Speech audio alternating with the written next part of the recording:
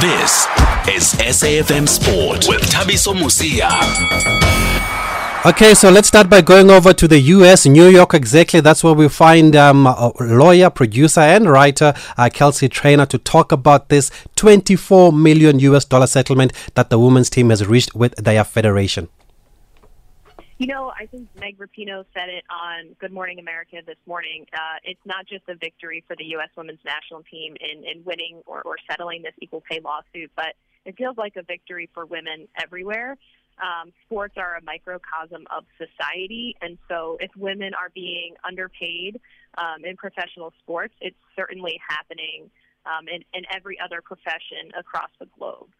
So it doesn't just feel like a win for this long-fought battle by the U.S. women's national team, but they were fighting for much more. They were fighting for women everywhere. Mm. And how has the reaction been in the U.S., that side, beside what we've heard from the players? You know, it's been interesting. I mean, this battle, for so long, the chants have been equal pay, equal pay. U.S. soccer, even though they won a few battles in court, they've lost a lot of good faith in the court of public opinion. And so I think you had Cindy Parlow-Cone, who's the new president of U.S. Soccer, who was really in charge of brokering this deal, or at least the face of it. And she was a former U.S. women's national team player herself. So I think U.S. Soccer is doing a lot to repair its image publicly. The reception everywhere has been really positive. The U.S. women's national team has been highly successful, way more successful than the men's national team. And so for people to see the pay start to reflect that, I think that the reaction has been overwhelmingly positive. And listen, I mean, the women originally sought, I think, $67 million. This settlement is for $24 million. So it's not quite that large number that they were advocating for, but it's still a good amount, and it shows that U.S. Soccer is taking seriously the issues of unequal pay in the past and focusing on changing the future. And another part of it is that the $24 million is conditioned on the U.S. women's national team and U.S. Soccer reaching a new agreement, a new collective bargaining agreement. So that will be the new agreement between the two sides that sets the standard for years to come. And Kelsey, why did they reach a settlement instead of the matter finishing its course in court? Because it's been ongoing for a while now. You know, this has been a big stain on U.S. Soccer. I think even though they won they won the stage of the equal pay part of the battle, which is what was still in court. They lost so much kind of in good faith and public recognition. And going forward, you know, there was no guarantee that the judge on the appellate court, that the judges would agree with what the lower court did.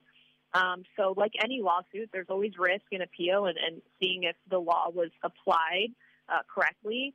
And so just to move forward they were spending millions and millions of dollars on legal fees, right, when they could have been essentially paying the women that. So I think it just reached the point where both sides realized that this just needs to it needs to be done, but it needs to be finished in a way that shows that U.S. Soccer values the U.S. women's national team and the players.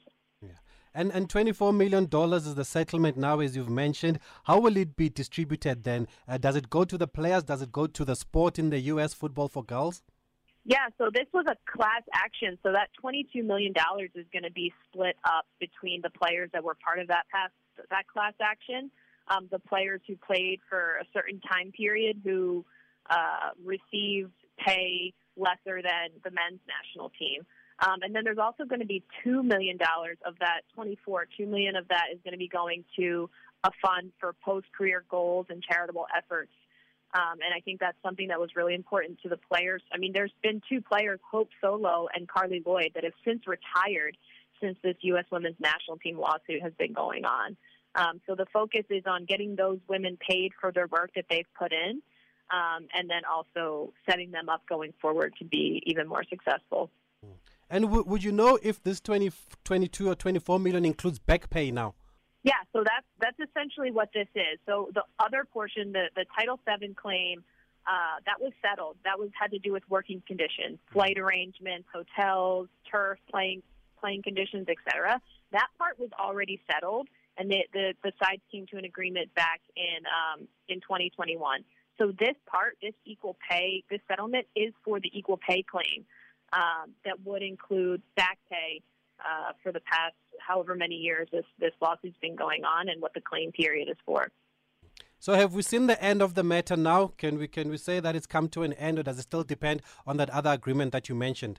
Yeah, I would say, so there's two big things happening this year. I believe there's a March deadline of the U.S. women and the U.S. men's national team reaching a new collective bargaining agreement with U.S. Soccer. I think that there's no way that U.S. Soccer would have announced this settlement and kind of agreed to it if they didn't see a very clear path to agreements with the women's and men's national teams being signed. So I think that, pending anything outrageous, I think this is the end of a truly ugly era in U.S. soccer, and I think there's a lot to look forward to and to hope for. Yeah. And finally, now going forward, is it correct to say that there will be equal pay now for the women and the men? That's kind of the fine line that they're working on. I think the back pay is that they've given some money to negate the fact that there wasn't equal pay, and going forward, they're going to work on some agreement that is for the men and the women's national team that has some sort of equality, whether that is pooling all the money that they get from FIFA, right, because there's so much more money on the men's side than in the women's side. If they pool all that money and split it equally versus, the men getting their large chunk and the women not, that might be one option. But those are still details that they're working out. But I just think with the women in charge of the U.S. Women's National Team, the Players Association, there's no way they're going to be settling for anything less than equality or equity.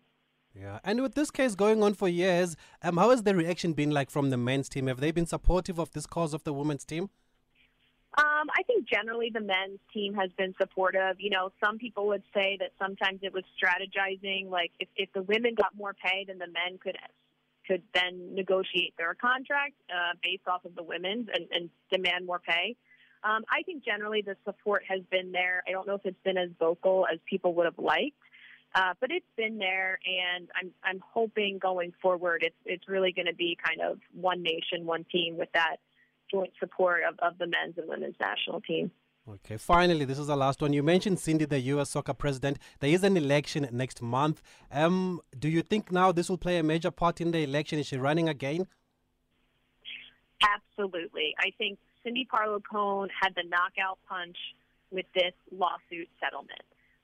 Carlos Cordero obviously was in charge when U.S. Soccer put in their lawsuit or put in papers and filings in court that the women were essentially inferior to the men and had less speed, skill, strength, everything to play soccer.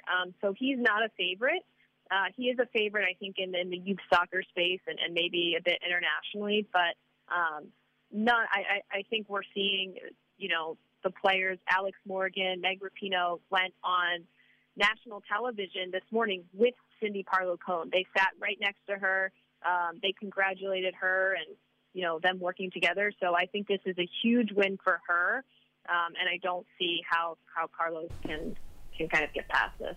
What a big story. What a historic day for football, not just in the US, but around the world here. And we hope that what's happened today will have a domino effect and also happen in other countries. A few years ago in Norway, we did cover that story here. I think a few years ago, 2018 in Norway, they also reached an agreement of equal pay for both men and women's team. And this is really wonderful to hear. Kelsey Trainer speaking to us all the way from New York about what happened today with this settlement. We do welcome your reaction. 061-4104-107 or 011-714-2006 if you want to speak to us. It's about time the women get what they deserve and what they are worth, surely.